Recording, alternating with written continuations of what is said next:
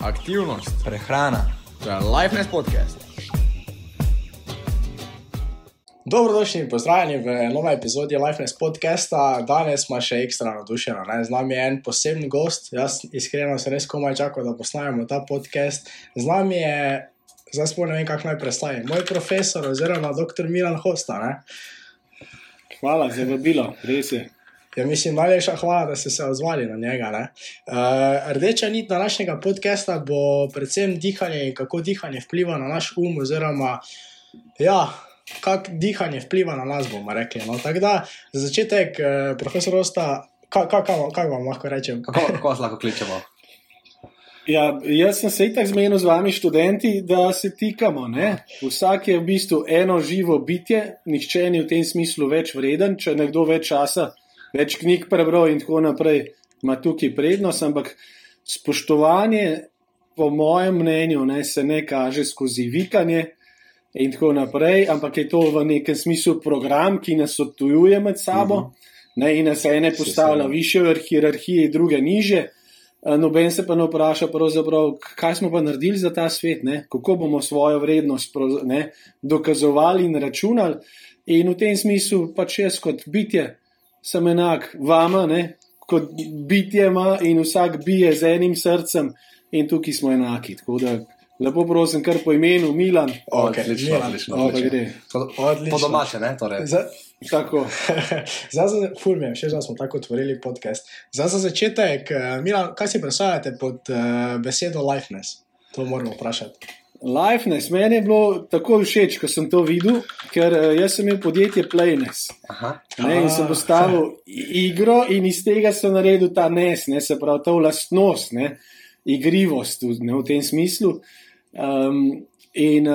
Sem da playfulness smo ven vzeli, tako da tudi tukaj vidim isto ta lifefulness, ampak lifeness je ena taka lušna skovanka, ker mislim, da je fajn, zato ker nov svet rabi tudi nove besede, nove kode. In ta lifeness se mi zdi, da točno to predstavlja, to živost, živahnost potem iz tega, pestrost, živih oblik. Tako da, odlična ideja. Kasneje pa tudi pogledala na Google slučajno, če ima tudi kakšen pomen in se tudi videla, da dejansko nekako pomeni the state or quality of having a life. Tako da, točno to. Dejansko smo dejansko si povedal z istimi besedami, malo po drugače in po naše. Res? Zdaj mi dva imamo na začetku eno tako zelo posebno vprašanje. Vaša zgodba o dihanju, kje se je vaša zgodba sploh začela? Oziroma, kako ste vi spoznali dihanje? Jaz zdaj verjamem, da kot dojenček že, ampak kje ste vi začeli malo bolj preučevati dihanje? Tako je, zavestno. Kdo smo to mi? Pardon. Milan. Bo malo rabo. Zase lahko povem, za druge Milane pa ne more. Res je, da imam večkrat razslojeno osebnost, ampak zdaj govori ta Milan, ki je tu na sliki. Moja v bistvu zavest o dihanju, bom tako rekel, se je zgodila zaradi astme. Ker takrat v bistvu ti vzame dih, jaz sem imel kar težko astmo kot otrok in sem videl, kako je fajn, ko lahko zadihaš. In na nek način, da to ni samoumevno. In jaz sem si takrat seveda pomagal tudi zdravili, da sem prišel potem do polnega diha. Takrat se je to zgodilo. Potem pa to sem pozabil, s puberteto so minile te težave, sem se pa na fakulteti za šport potem spet s tem začel ukvarjati preko seminarske naloge in pa potem diplomske naloge. Takrat me je pa potegnilo v ta vrtinc, da sem to znanje, ki sem ga dobil in te svoje lastne izkušnje dal v bistvu tudi med ljudi. Kdo bi pa bil prvi mentor, če lahko tako rečemo, za dihanje, oziroma od koga si se prvo učil? V bistvu prva stvar je, da sem šel na Golnik, kjer so v bistvu imeli astma šolo, se pravi tečaj, seminar za voditelje astma šole. In v glavnem so bile tam medicinske sestre, pa jaz kot športni pedagog, pa fizioterapevt in tako naprej. To je bil en tak prvi vstop noter, malo bolj tako terapevtsko obarvan, medicinsko obarvan. Tako da ozko vezan na samo astmo, na bolnike z astmo, ki jih je vredno podpreti, da sami v bistvu delajo stvari, ki jim olajšajo dihanje. Potem v bistvu sem pa skozi raziskovanje in skozi recimo jogo je bila prva stvar, pranajama, kjer sem dobil od kolegov nekaj znanj, malo pogledaš, ne? Nekaj smo imeli tudi že na fakulteti, drugače pa kot prvi učitelj dihanja oziroma prva metoda na nek način bolj uradna je bila pa Butejkova metoda in sem šel dodatno izšolati v Anglijo. Bi lahko kaj več povedali o tej metodi, Butejkovi? Ja, lahko, seveda. V bistvu zakaj me je potegnila? Zato, ker sem videl, da bazira na fiziologiji, da ima znanstveno ozadje. To je Butejko je bil v bistvu ruski fiziolog, ki je kot mlad stažist poslušal paciente, ko pridejo v ambulanto, če ima kaj težav s pljuči, stetoskopom poslušaš, a so pljuča čista, so zabasana, kjera stran in tako naprej. In je svetoval ljudem, dajte globoko dihati. In ko so se oni tja usedali in je on začel poslušati, so normalno, kako se globoko diha pri zdravniku, skozi usta in globoko not. No in se je par ljudi unesvestil. In je on rekel, gospod primari, jaz sem samo sledil navodilom, ki ste mi jih dali, ampak človek se je unesvestil. Prav, nič ni problem, manj kisika ima, zaradi tega, kako diha. In on začel, kako to mislite? Ja, sej veš, Borov efekt. In Borov efekt je v bistvu en tak fiziološki paradoks, ki se zgodi, da če mi preveč dihamo, izdihamo preveč CO2 in pol dejansko se kisik močno prilepi na eritrocite in nagre v celice. Sprav, ko mi globoko dihamo in recimo, če sedimo, pa da dihamo globoko, zaporedno recimo minutko, 2, lahko že samo pri parih dihih, se ta paradoks zgodi in dobimo manj kisika. In zdaj, zakaj bi se človek unesvestil? Zato, ker s tem, ko se unesvestiš, nehaš globoko dihati. Tako da to je v bistvu obrambni mehanizem. To ni nobena patologija težka, ampak je paradoks, ker te notranji zdravnik te ustavi, ne tako dihati, če sediš. Tako dihi, če si, če greš v hribe, takrat lahko ti tako dihaš, ker je tudi proizvodna CO2 visoka. Če pa ti sediš, pa imaš, recimo takole en lep pogovor in tako naprej, pa lepo mirno dihi skozi nos in take stvari. Tako da to me je potegnilo in je metoda v bistvu zelo jasna, znanstveno podkrepljena. Sama praksa ni zahtevna, vaje kot take, tehnično niso zahtevne, zahtevna je disciplina, tako kot povsod drugje, in prinaša dobre rezultate. Znanstveno v bistvu tudi že utemeljene, raziskane in en kup enih ugodnosti za imunski sistem. Tako da to je bila tista prva metoda, katero sem zagrabil, potem sem pa širil naprej. Vsaka metoda je po svoje omejena in ko se zaveš teh omejitev, greš iskat še potem druga orodja. Jaz se zelo strinjam, ker tu lahko na tej točki še eno knjigo priporočam vsem, ki ste mi jo vi priporočali, imenuje se Dober dih. Meni je bila zelo všeč, sem si jo kupil, še imam tukaj v predalu.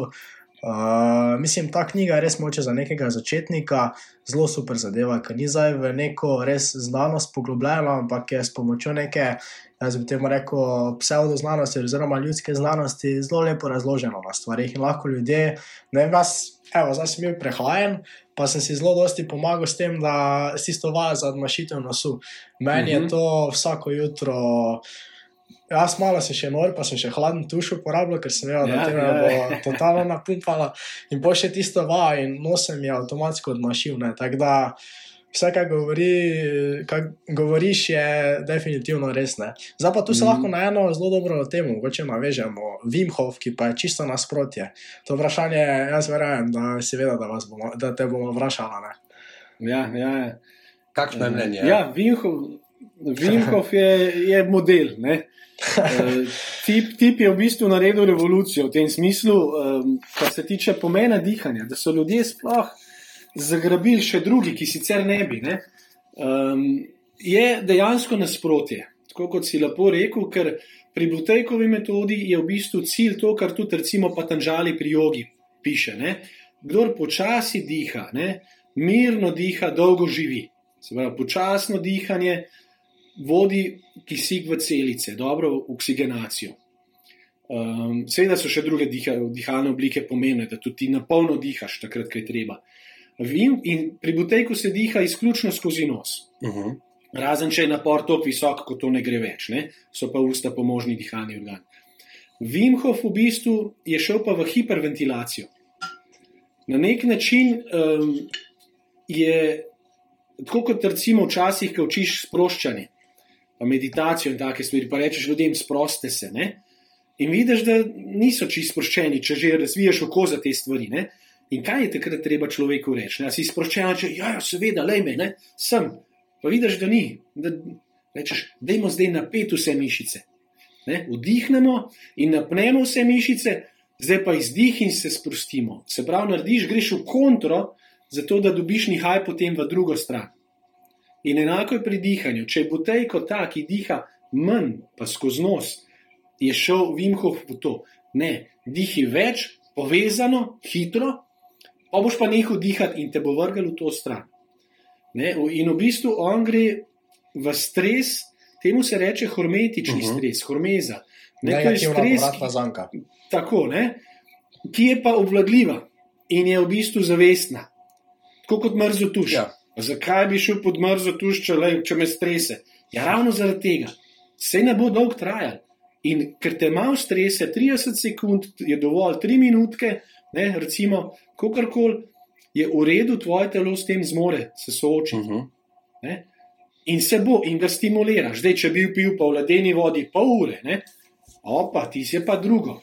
Tam pa obrambni mehanizmi nam mogoče ne zmorejo več in bi privedel do kakšnih drugih težav. Ne?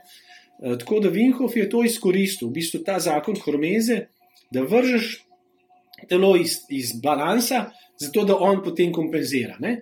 In gre v bistvu s tem hitrim, povezanim, globokim dihanjem v to, da spusti nivo CO2 v notranji atmosferi, dajmo reči v pljučih in krvi, ker je ta ključen za uravnavanje dihanja in potem kislo-bazičnega ravnovesja. Ne? Se pravi, mi imamo kemoreceptorje v vratnih žilah, v aorti nastavljene na CO2, ne na kisik. Se pravi, vsebnost ogljikovega dioksida v našem okolju notranjem je tista, ki regulira dihanje. Ne kisik. Kisika imamo načeloma vedno dovolj. V zraku ga je vedno dovolj, vprašanje je, koliko ga je v celicah. No in s tem se potem igramo, s CO2-jem, zato da dobimo več kisika. In Wim Hof je naredil točno to. Ne? Spustil ga je, zato ker tam se diha hitreje. Recimo skozi nos, pa na začetku v bistvu je skozi usta, pa je tudi on potem korigiral, ker ga strokovnjaki, tudi jaz sem malo sodeloval v teh forumih, ne, zakaj tako, se diha hitrejši in poglobljeno in spusti CO2. In dobiš pravzaprav efekt, ko na nek način spodbudiš stresni odziv v telesu, adrenalin, kortizol in tako naprej, električna prevodnost se poveča, oksigenacija pade.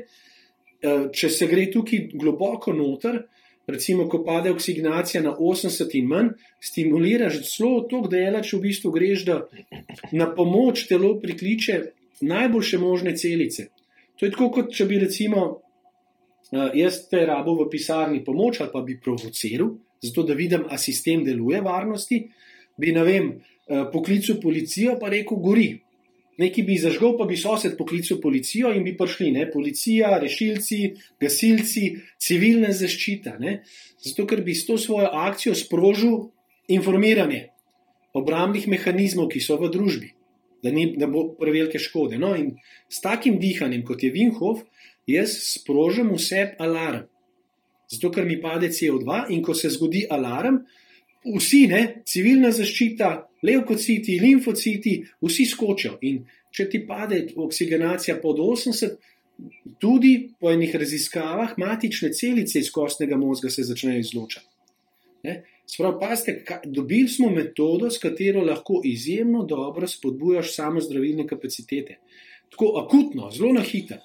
Butejko pa to dela na dolgi rok, zelo počasno. In Butejko je zelo mehka stvar, mnogim ljudem blizu. Wim Hof je pa dober, ker to naredi tako na hiter, da zbudite, ne, adrenalin te zalije in tako naprej in dobiš v bistvu takojšen učinek. In ko te dva začneš kombinirati, dobiš odlično varianto ven. Dobiš odlično kombinacijo?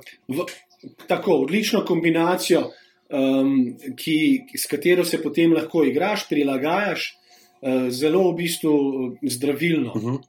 Ne, in tudi dviguje, evo, ta lifeness, ne, živost, živahnost dobiš. Tako se vedno zblažim, vedno praviva, ja, da v svetu bilo čem govoriva, ali je to prehrana, aktivnost, dihanje, karkoli, vedno prijevajo do neke skupne točke, da treba ustvariti nek balans v bilo kateri kategoriji. Ne? In verjetno tako kot to je tukaj. Torej, Wim Hof, Butejkova metoda. Jaz sem se tudi prvo srečal z Wim Hofovo metodo in sem imel probleme, v mojem primeru probleme s hrbtom. In po enem letu dela nisem dosegel nič, brez dihanja seveda, torej počitek, raztegovanje, karkoli. Medtem pa, ko z Wim Hof metodo, sem pa po 5 dneh rešil bolečino, ki sem se matral 1 leto, da jo rešim.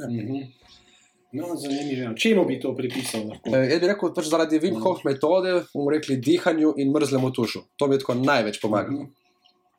Tako kot si pa omenil, ko se začnejo sproščati tale adrenalin in tako dalje, iste stvari se sproščajo medtem, ko recimo eno človek pa bitje umira, ne?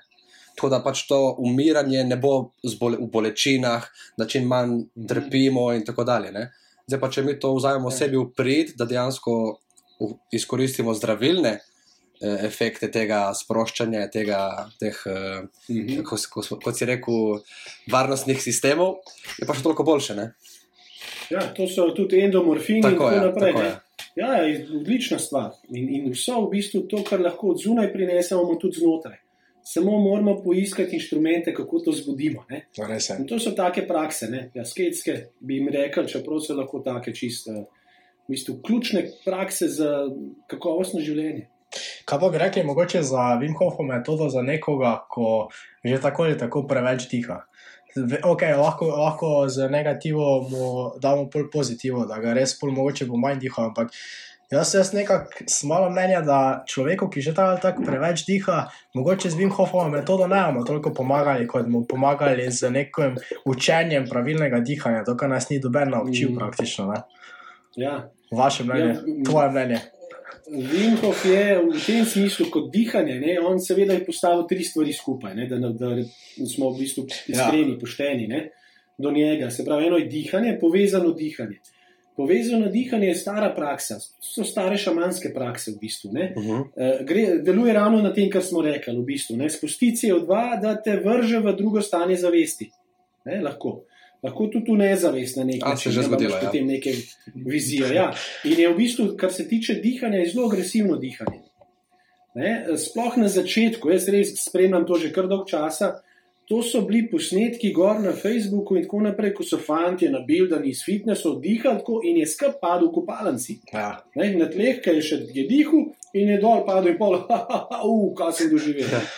Pa dobro, lahko bi se udaril in tako naprej. Ne? Tako da, kar se tiče dihanja, sem jaz tukaj, recimo, mi je bližje holotropno dihanje, ki v bistvu tudi išče preko takega dihanja drugačno stanje zavesti. Ne? Ampak je zelo naštudirano, ima dolgo kilometrino, tukaj je Stanislav Grof, tisti, ki je to raziskoval, in na podlagi Jungove psihologije. Ker ta globoka psihologija v bistvu nam pove, da obstajajo tudi transpersonalna stanja, prenatalna stanja, pred rojstvom, v maternici, ko je zarodek in tako naprej, tudi že čuti, ne? In tako naprej. Tako da se tako dihanje uporablja lahko tudi za regresijo, ne, in te zadeve. Se pravi, da greš lahko v stanja, ko si bil otrok, kakšne spomini se zbudijo in tako. Zelo lahko dobro terapevtsko, psihoterapevtsko orodje. Se pravi, Wim Hof uporabi en delček tega. Potem da zraven mrzle kopeli, ne, ali je to tuš ali pa kopanje v mrzlem jezeru, reki, morju in tako naprej, in pa jogo. Ne, to so te 3 stvari, ki jih lepo da skupaj in vidimo, da so to ene take osnove. Ne. Vse, kar rabimo v bistvu. Dihanje, zavestno dihanje, mrzu tuš in tako naprej. Se pravi, tukaj gre za mindset, ki ga imaš.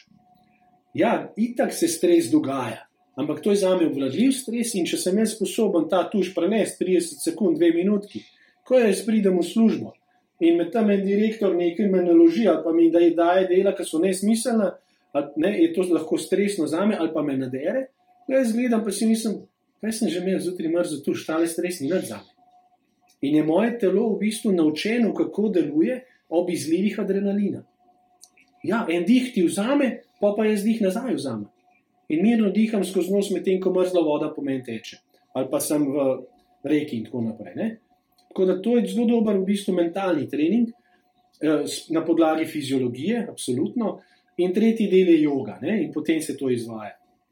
Tako da ogromno ljudi, ocenjuje se tam do 80%, diha preveč. Zakaj? Ker mi smo tudi kot družba, ki dela preveč. Mi skozi norimo. Mi smo navajeni, ne, da temu jaz rečem simpatična družba. V fiziološkem smislu. Ne? Ta simpatični del živčevja, ne, ta aktivni del je skozi prisoten. Fakulteta, zdaj treba še podcast narediti, pa pol še to, pa to, ne. Pa trening je treba narediti, pa druge stvari, pa ko imaš otroke, je treba njih v bistvu razvoziti po krožkih, in so tudi otroci že v to vzgojeni. Stalno se nekaj dela. In kakšen ritem imamo? Je takole, ko se zjutraj zbudiš, greš gor, pa si pa 8 ur dol, pa si kratko pauzico vstaneš, pa si pa še 4 ure gor. Je življenje, pa gre pa tako. Valovito življenje. Ja. Moraš imeti vmes tudi pauze in tako naprej. In si ga ne vzamemo. Ne? Zato pa ljudje tako, pa gor, pa čez vikend dol padejo, ali pa čez 5 let izgorijo in tako naprej. Ne? In v tem smislu, ker mnogo ljudi dobesedno preveč diha, ker so preobremenjeni z mislimi, s čustvenim angažmajem, z delom in tako naprej, živimo v preveč udobnih okoljih, lahko je tudi to, ne? Če bi se lahko se naprej malo poglobimo, kaj so razlogi za hiperventilacijo, lahko je že pretopla soba, tam, kjer se spi. In človek se hladi z dihanjem skozi usta. To pomeni, da se zjutraj zbudi s suhim grlom in s premalo kisika v celicah. In so enostavni ukrepi, kako se temu rešimo. Najprej treba radiator zapreti, pa mogoče malo okno odpreti in tako naprej. Ne? Pa usta zalepati in take stvari. In dihati skozi nos. Ne? Se pravi, tiste ljudi, ki pa so nagnjeni k temu, da dihajo preveč, da nimajo kondicije in tako naprej, se mi zdi pa, da je bolje v bistvu najprej podpreti z razumevanjem, zakaj dihati skozi nos, zato da ima on smisel, ne? Pa ga pa še naučiš, kako se to dela in kakšne vaje. In ko to naredi, pride pa slej, ko prej, da se lažje umiri, spodbujaš to parasimpatično živčev in tako naprej, da je tonus večji, naučiš ga dihati s trebušno prepono, to pomeni, da mora sprostiti trebušne mišice, da se zave medrebrnih mišic, drže, ne? Ker v stresu se lahko tudi stisneš, zato da se ščitaš in tako naprej se odpreš. Mnogi ljudje, te, ki so nagnjenih akcij, ki so recimo direktori, taki, ki se hitro znajdejo v krizi, ne? Ljudje akcije, ki jim rečemo, so mogoče stalno v preži in taki se morajo tudi malo meriti, ni vse na tebi, ne moreš vsega ti rešiti, nisi za vse odgovoren in ko jih to naučiš, slej, ko prej pridejo do tega, ampak včasih pa rabiš poln dih in hiter dih, ne? Ja, no zdaj pa pejmo k Wim Hofu ali pa v pranajamu iskati metode, ki so primerne. Ne, tako da zavest o dihanju je pravzaprav zavest o življenju. In zato je fino vedeti, poznati nekaj orodij. Ne? Predvsem je pa zavest sploh o dihanju. Kako sploh diham, zakaj tako diham. In ko to narediš, te pripelje do telesa, a se v redu držim, a sem v formi, pripeljete do čustev in pripeljete do miselnega v bistvu nazora, do življenjskega nazora, kako sploh gledam na svet. A sem prestrašen zdaj, kaj je COVID? Ali sem v redu, sem zdrav, sem skrbim za zdravje, gor dol, ne, pa vse lahko, da zbolim. Z dihalnimi vajami hitro okrevam. Jaz mislim, da je to še en taki vidik, ko bi ga tudi se lahko dotaknili, no, ampak je zelo taka obširna tema. Kako smo v bistvu, tako ste rekli, obsedeni z stresom, pa še hujše, da ne samo z našim stresom, notranjim stresom, ampak še zunanjim stresom. Bolj zunanjim kot notranjim. Notranjega zatiramo. Ko greš po cesti, pa vidiš že tam plakat, jutri bo konec sveta, karikiram, pa jutri bo ne vem to, pa jutri, pa kar naenkrat pozabiš, čakaj, kaj pa bo danes, ne. In se mi zdi, da je največji problem tudi to, da nam doben taki stvari ne pove. Jaz šoli ne vem, da bi nas kdo naučil zdrave prehrane, da bi nas naučil dihati, da bi imeli kak predmet, to je bil samo dobra volja profesorov, da so nam predali svoje izkušnje naprej, ampak ne vem, vaše mnenje, mislim, tvoje mnenje na to, zakaj nam ne noben posreduje informacij, ki jih mi dejansko potrebujemo? Da nam posredujejo samo informacije, ki nas dobesedno zapirajo v ta svet, ko si pol dobesedno zaprt, pa si samo potrošnik, pa ne tisti, ki je pomemben. Tako. Ja, to je tako zahtevno vprašanje. V kakšnem svetu živimo, zakaj nas ne vodijo skozi v bistvu neke vsebine, ki jih vidimo, da so dejansko uporabne, ki nas opolnomočijo, ki nam v bistvu širijo zavest, ki nam dajo več svobode, s tem več odgovornosti, ne? Več so odgovornosti, kakšen svet delamo, kakšen svet so ustvarjamo in tako naprej. Ne? Tako da v takem svetu, kot je danes, sploh aktualno, zdaj le zadnji 2 leti, vidimo, da gre za igro moči, ne, in gre za neko pasivizacijo mase, da se jih, ali pa da se nas na nek način pasivizira v smislu, ker je lažji na tak način, puste bomo mi naredili vse za vas. Hrano vam bomo mi vzgojili, ne. Imamo tam en kup enih teh rastlinjakov in tako naprej, umetnih gnojil, bomo še malo z genskim inženirom naredili, ne skrbte, to lahko jutri zraste, ne. Ne vas to ne skrbi, sam pejte v trgovino pa kupite. Potem na drugi strani recimo zdravje lastno in tako naprej. Ne? Sej, če zboliš, ni problema, imaš tam zdravnika, pa te bo pozdravil. Ne? Kaj mečeš vase, kakšno hrano? Ja, hitr, kaj če zgublja časa za hrano, ne? Če treba delati pa služati in tako naprej. Ne? In take stvari. Se pravi, gre za to, da se nas usmerja v potrošnika.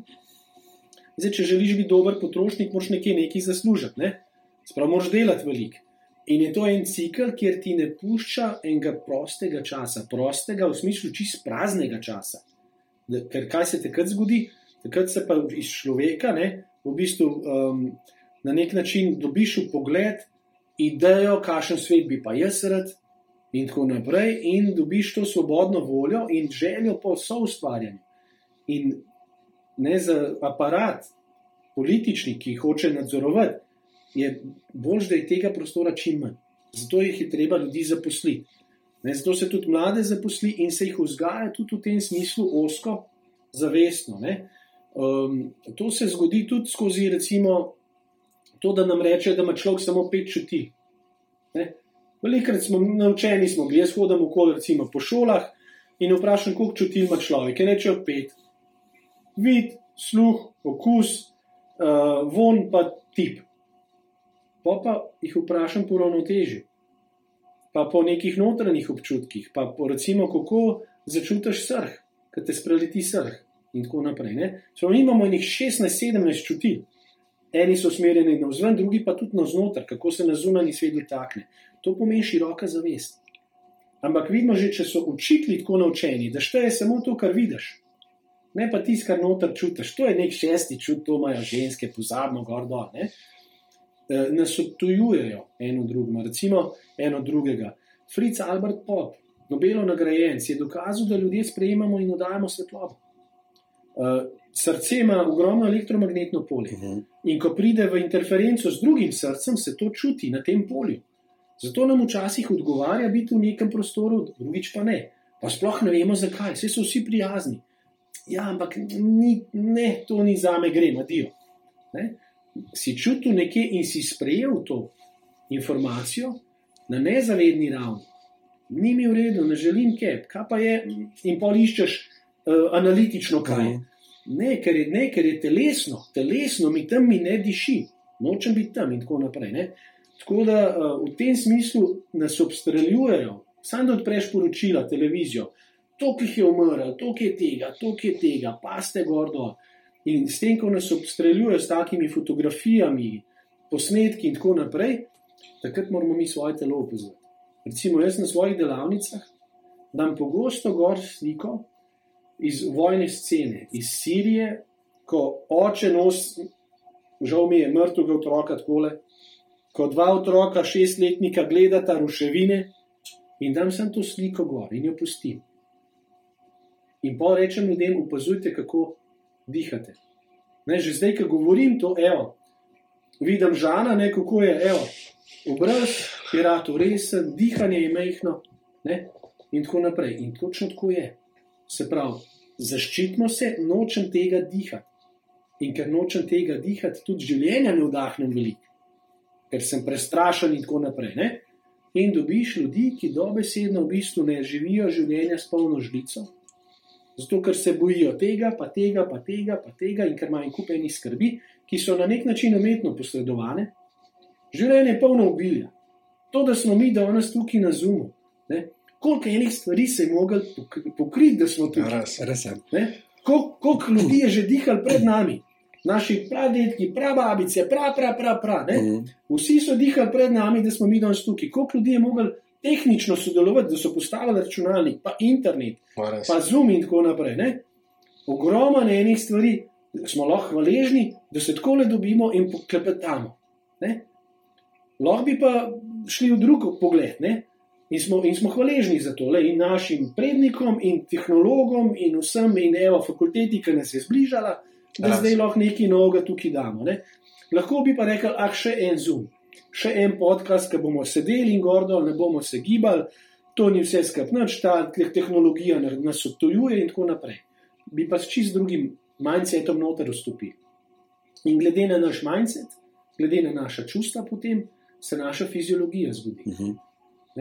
In v tem smislu v bistvu lahko potem pogledamo, zakaj nas neke ideologije programirajo na tak in tak način. Ker dejansko vplivajo na našo fiziologijo, na našo zavest, ker nam dajo plašnice gor in potem tako živimo. In če je tebe strah, ali pa če ti ne znaš recimo proizvesti svoje lastne hrane, si odvisen od drugega. In ta, od katerega si odvisen, ima neke svoje interese lahko. In tako pravzaprav se nam jemlje svoboda in na nek način ta živahnost, ljuboživost, jaz temu rečem, ki dejansko imamo raj na zemlji. Dejansko smo že tukaj, ampak nas učijo, ne, to bo pol enkrat. Zdaj moraš tukaj malo trpeti, in tako naprej. In to treba zavestiti in pol pogledati, jaz se pa take igre ne grem več. Oziroma v tej igri mi sicer tole odgovarja, tle bom malo potrošnika, tle bom pa sam ustvaril svoje. Samo to se mi zdi zelo težko, zaradi tega, ker kamorkoli greš, te že prisilijo, da se ti identificiraš kot del sistema. Pustimo zdaj, kaj se zdaj dogaja, ampak ne vem, osebno pokaže. Ti si na osebni samo slika, pa ime pa primek. Nisi, osebno ti nič ne pove, kdo je ta človek. Ja. In se mi zdi, že to mogoče problem, da zelo težko sodeluje s sistemu, ki že takoj zahteva od tebe, ali pa je to pač tako nastavljeno. Pustimo stvarem, da se same razvijajo kot se, ampak meni se zdi tudi ena taka praktična nasvet, mogoče poslušalnim poslušalcem. Jaz za že mesec pa pol ne gledam poročil popolnoma in odkar sem to nehal, res ne vem, kdaj je umrl tisti XY človek, ko ga sploh ne poznam, pa ne vem, kaj se je zgodilo tam in mislim, da ta ignoranca, če lahko temu ta rečemo, je res ena taka zdravilna močno, še sploh v našem svetu. Tak praktična svet, če... No, poročila so ena zadeva, ki je dejansko tako dosti regulirana, se pravi, kaj bodo novinarji in te televizije v bistvu spustili v naš prostor, so ustvarjajo vzdušje, in tista poročila so en tak koncentrat teh nekih informacij, ki jih spustijo v to, temu se reče morfogenetsko polje, morfo je oblika, geneza je pa kako nastaja, in ti moraš informirati neko polje, da nekaj nastane. In poročila so sploh en koncentrat, ki ga not spustijo in kot mem, gen, ampak kot mem, družbeni gen, ki potem ustvari nekaj. Jaz enako ne gledam poročil, sem pa to, da malo vidim, kakšna je naracija, ampak dejansko že tudi v jeziku, kaj imamo, TV program, tukaj gre za programiranje tistega, ki to gleda, ki je na drugi strani potrošnik. In vidimo, kako to lahko vpliva na nas. Točno to, recimo socialna omrežja, tam si sam zbiram program. Tale mi je fajn napisal, tole je tukaj, lahko ta podcast poslušam tega. V tem nacionalnem nivoju, preko televizije, je pa to dano. Danes je malo več, ampak imamo Slovenija ena poročila. In na to smo bili navajeni, da se gleda in to je bil verodostojen vir informacij. In če pride do manipulacij, smo mi manipulirani čez medije. Sprogramirani, zato je fino, da smo informirani, absolutno, ker na ta način se orientiramo, ampak da vemo, da ni to zgolj en kanal, ampak se orientiramo širše in da takrat, ko mi gledamo določen program in novice in tako naprej, to mi sami potem prevajamo skozi svoje občutke, da vidimo, kako se nas to prime in drugič, a je to skladno s realnostjo, ki jo pa jaz vidim. In ko vidiš, da te dve stvari ne greta skupaj, ozavestiš, da je treba biti previden, kaj in kako pravzaprav dopustiš, da skozi sliko vstopa v tvoj možgan. Tako rekoč RAS, ne? Reticular Activating System. Tako, točno to. Ne? In tukaj so v bistvu te ekrani res velik prostor manipulacije, ker možgani pa zaznajo. Ne? In lahko ti takoj ti malo diha vzame, slika pride, ne? Takoj ti gre ustence nadol, v slabo voljo te spravi, krčen si, padeš v ta film. Če je to iluzija ali pa res, pa možgani dejansko ne ločijo. Tako, točno to. In tukaj zaključujemo prvi del epizode Lifeness podcasta z gostom Milan Hosta. Upam, da ste pridno poslušali in absorbirali tako kot spužva vodo. In zdaj pa možgančke na off in sprocesirati vse informacije, ker naslednjič bo pa prišel drugi del, kjer bomo govorili o obširni zavesti. Ali pa tako kot lepše še čuje a consciousness or expanding consciousness. Lepo bote. Če vam je bil podcast všeč, ne pozabite ga lajkati, komentirati, lahko tudi nam na Instagramu kaj napišete, če vam kaj bilo všeč, kaj ni bilo všeč, če kaj niste razumeli, kakorkoli napišite nam in naročite se na naš podcast kanal Lifeness na Apple Podcast in Spotify.